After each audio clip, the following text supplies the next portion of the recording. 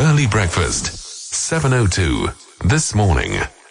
Dr. Mirriam Close joins us, and she's a specialist psychiatrist at Crescent Clinic. We're talking about racism, COVID-19, and gender-based violence, which creates emotional and psychological trauma.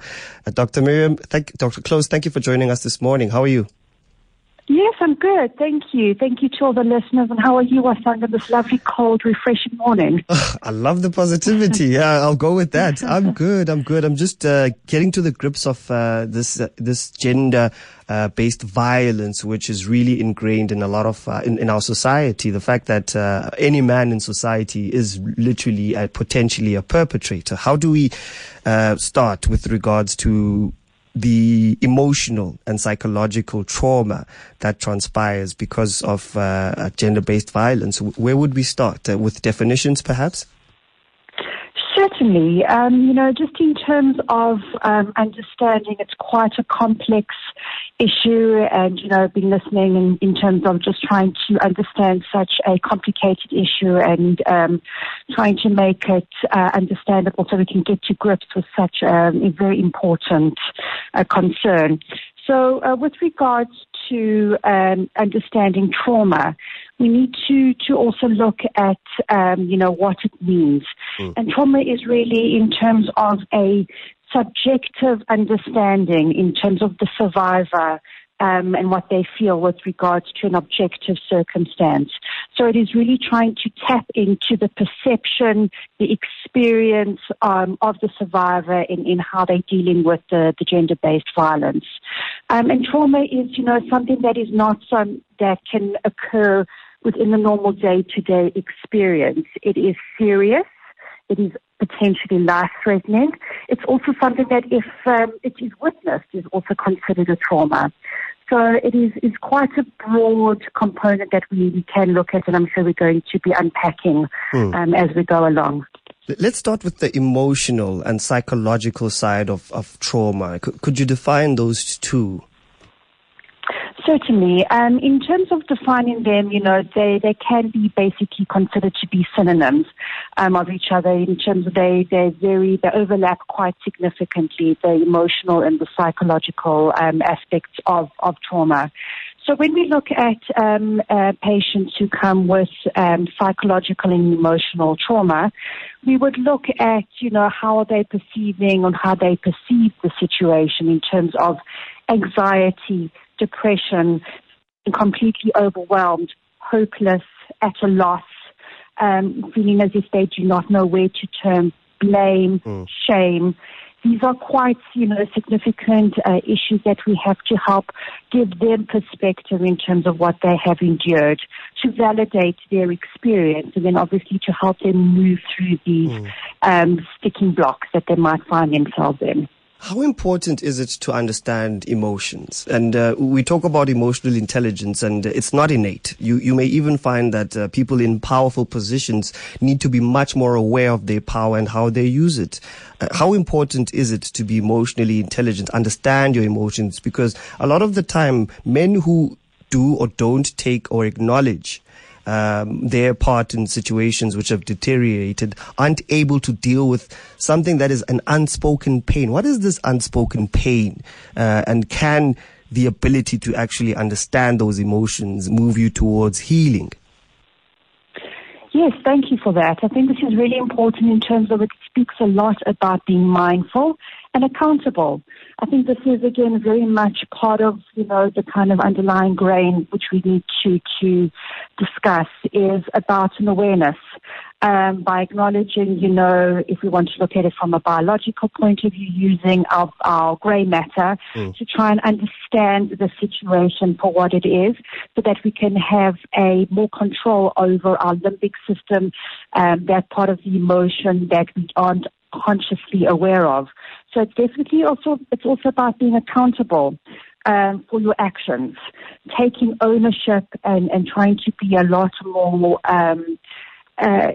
accountable and trying to do better and being mindful of the situation. So it speaks to an awareness, it speaks to a reaching out. Also, if a perpetrator is aware or potentially aware of what they are doing. It's also about looking to try and get help to manage these behaviors.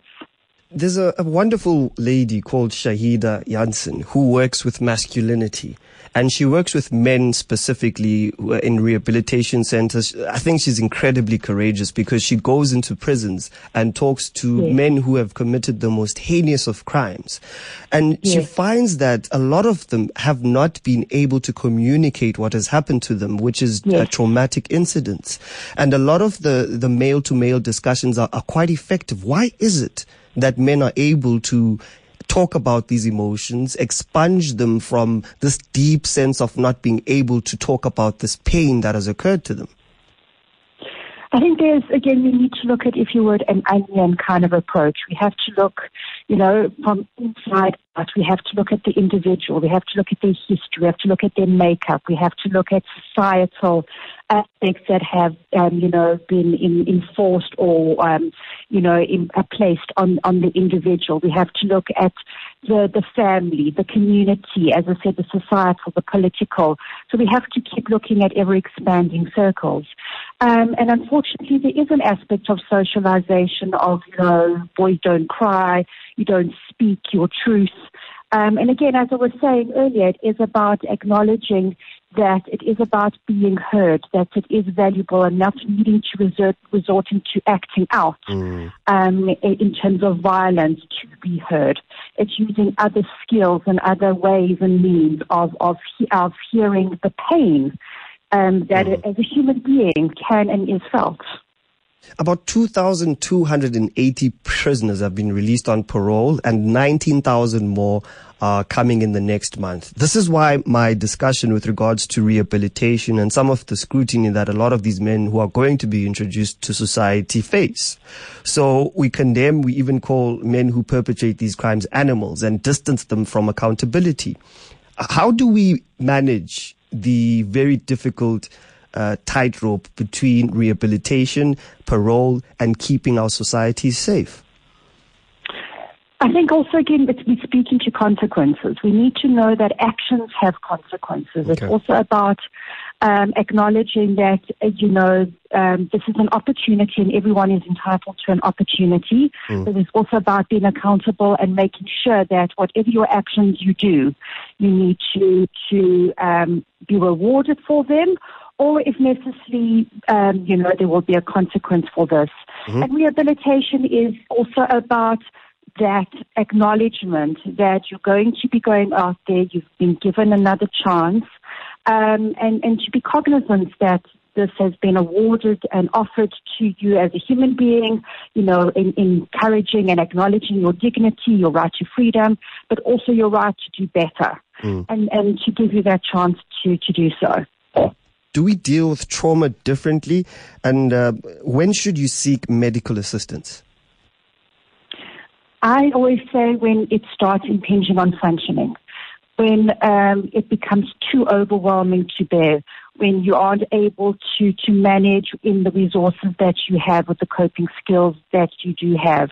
Again, as we're looking at that onion layer in terms of the structures that are available, and there are resources that are available, so it is necessary to reach out to assist you. And when you're starting to feel that discomfort, when it starts to feel untoward, so either to look to colleagues, to friends, to family, and if not, then to look at more professional and look at the other widening circle of support that you can.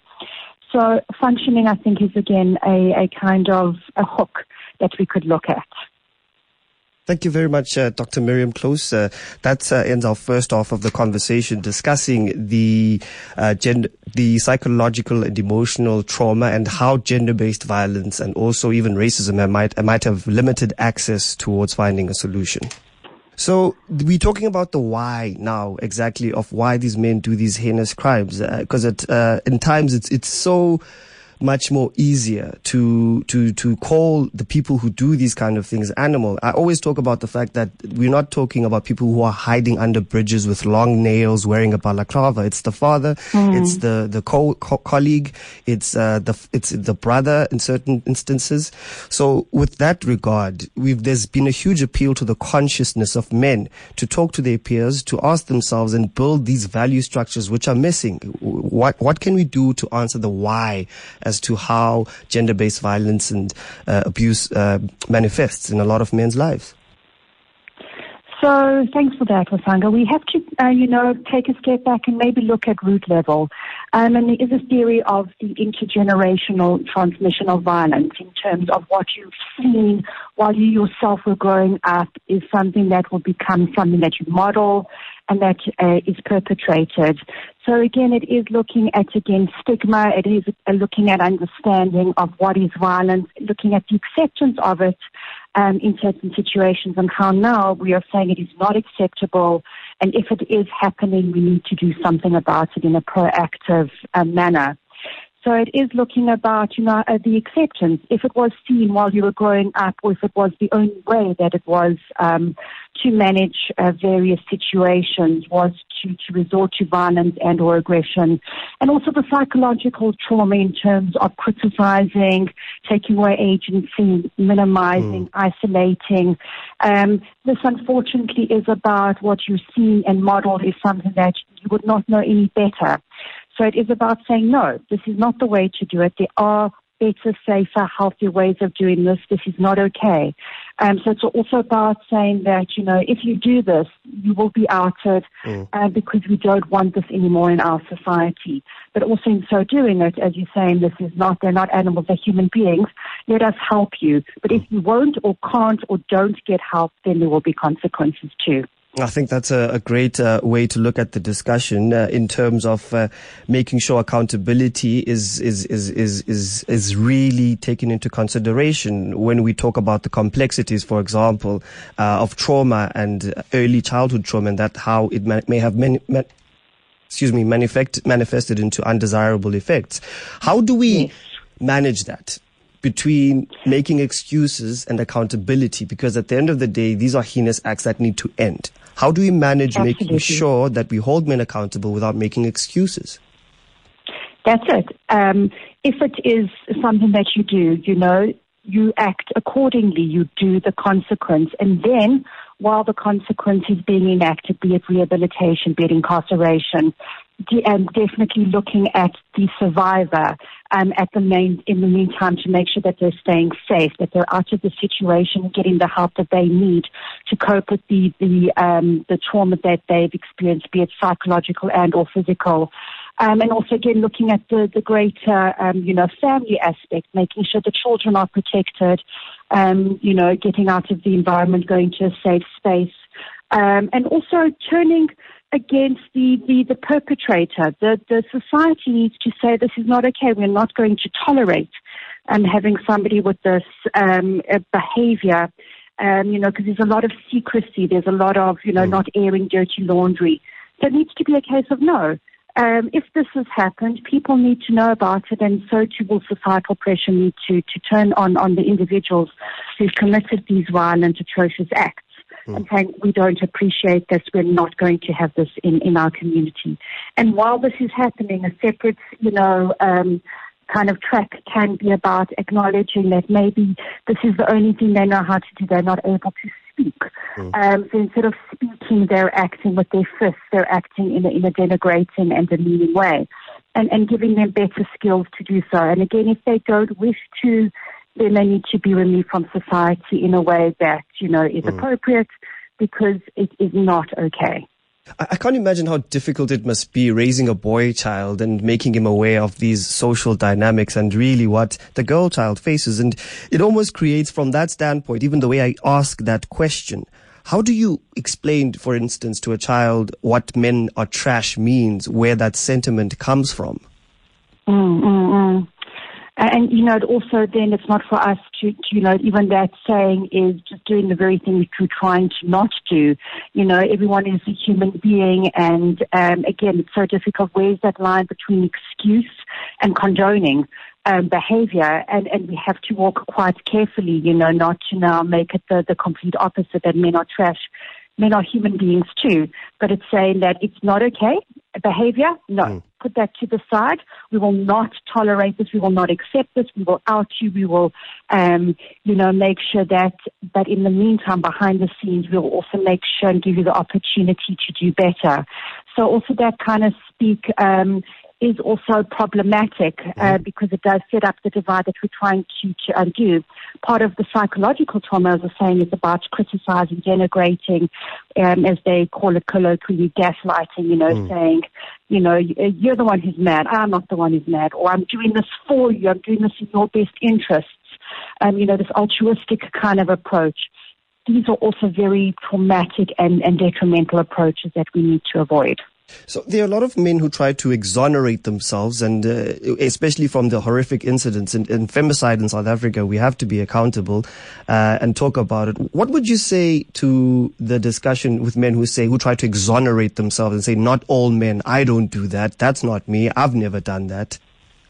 So it's definitely taking about the ownership, is that if you haven't done it, acknowledging that unfortunately there are those that have, and saying, what happened? Did you not maybe reach out to a colleague, a friend, a family member who was behaving at that braai? Remember at that braai or that circumstance when you saw a behavior, did you speak up? Did you say, no, as a man to another man, this was not okay. You're not going to tolerate this. When you've seen this, it's also about standing by and letting others and do this and saying, well, it's not my behavior. This is somebody else's behavior. So I think it's, again, speaking to stigma. It's about speaking about ownership, that we're all human beings and that we need to not be okay if we see it or witness it or are aware of this behavior happening. One of the most simplistic approaches when it comes to gender-based violence is, why didn't she leave? And we know it's much more complex than that. Could you explain that to us?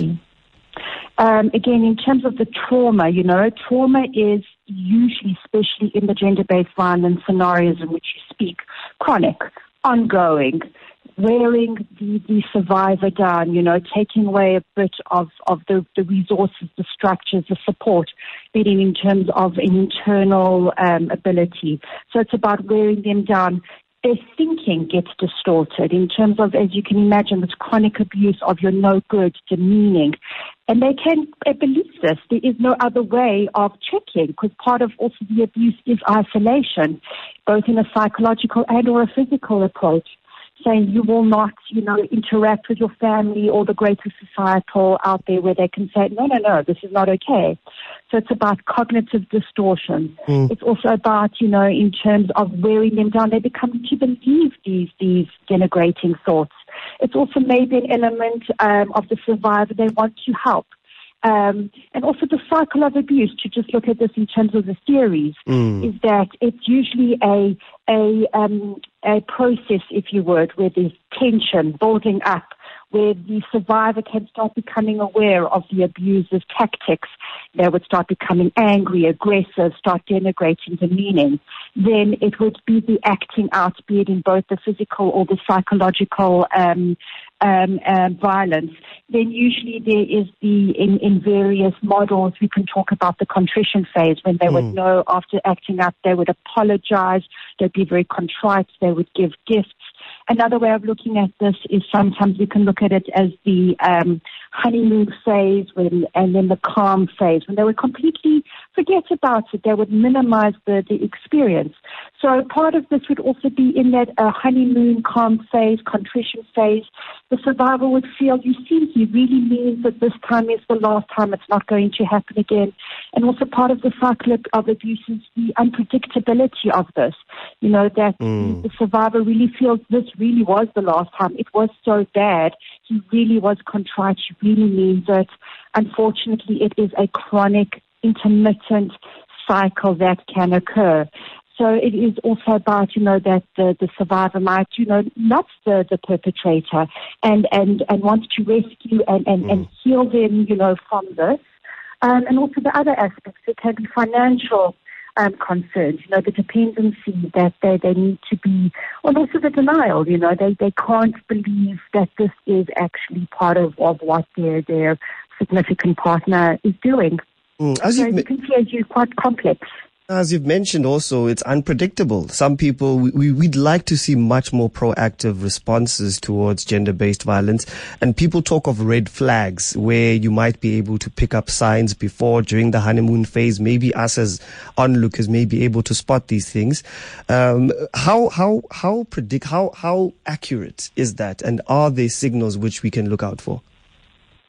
So in looking at, you know, the literature that discusses the red flags, again, it is quite broad, you know, in terms of it's the ones that we need to look at the individual, you know, how do they treat individuals who are not maybe at the same societal level, you know, how do they treat a CEO, how does he treat the petrol attendant, how does he treat a waiter? You know, it's about looking at, you know, societal needs. So what could happen is that a person, an employee, for example, would know that you can't act out in the workplace because of the hierarchical dynamics that are there. And then, so he'd be shouted at, for example, by his boss. You can't take it out there. But unfortunately, because of the dynamic change, you know, he would take it out onto somebody in the perception, you know. Again, it's about that denigrating, making the other person as an other, so that they would, you know, treat them with disrespect. And then, of course, behind closed doors, what goes on. So the signs that we can look at are generally the overt signs. But as we always know, the gender-based violence we would never have thought that. Who would have thought, you know, that behind closed doors this is actually happening? And it's such a pervasive societal aspect. So we also need to look, when we discussing gender-based violence, we would look at personality structures, we'd look at empathy, we'd look at remorse, we'd look at entitlement, we'd look at grandiosity. So these are the kind of factors that we'd want to look at as I, as a psychiatrist, would, you know, assess in terms of when I'm interacting with the survivors, with the families, and with the perpetrators as well, to look at these various factors. So we had a discussion about how societal structures and cultural practices specifically put in place certain ways in which we, for example, commodify the value of a person's life. Things like such as lobola, which can become distorted if it's looked at in a way that does do that. So is there a way in which we can talk to traditions and culture and change that mindset with regards to how boy child and girl child are raised in, for example, rural locations? Is there somehow a way we can talk to traditional leadership? Yes, I think that, you know, is very much about looking at human dignity. It really is the concept of Ubuntu. It's the Africanization. It's about, you know, trying to really make sure that inherent in our upbringing and what we give to our children and to generations is the value of every human being, regardless of gender. And it's about speaking to that, yes, maybe certain roles in a cultural dynamic, yes, we're not to denigrate traditions, they're essential in our society, but it's also about you are because of the other. It's about, you know, making sure that we are putting in place that every single human being has a value, and that even from a young age, this is where the consequences need to start. That it's not about I am man, I am more important. It is I am a human being, you are a human being, we are valuable. So it's definitely about changing the language and the approach that we have to look at. So again, the support, you know, and because if you don't know that you don't know, how are we going to do better? So it's about talking as we are. It's about saying, let's all get our minds together. Let's, you know, understand what are the difficulties, and try to really, you know, speak to that. And then the choices that men make, it's often said that we don't dwell too often in the emotional realm. What advice would you give to couples that are going into a relationship? Because someone may bring that baggage into the relationship, and as we've heard, it could be any of those litany of situations and scenarios related to gender-based violence. Talk. You know, I think it's definitely part of, you know, in terms of from the beginning, it would be about, we need to actually talk about this. How are we going to manage? Let's act forward. Let's plan ahead. Let's talk about these difficult subjects. Let's talk about finances. Let's talk about roles. Let's talk about our needs. Let's talk about emotions. If we can't do this on a one-on-one, let's look to outside assistance. Let's look to elders. Let's look to religious institutes. Let's look to professional help to give us that forum, that moderating space that we're actually able to talk about these very essential needs. And if for a man to perhaps use power and the dynamics of power in a relationship properly, how would you explain, for example, could it be a salary situation? How do you have the discussion about power dynamics in a relationship in understanding the cycle of abuse? In terms of, looking at, again, the power and the dynamic, it's about roles. Is that on the one hand, maybe financially, the one partner might be a little bit more financially astute than the other, but then what is the other value? So again, it's looking to the value and the roles as a human being, that everyone has different strengths that they bring into the world. So it's about, enhancing those strengths, and if there are any areas that need a little bit more work, working on that together.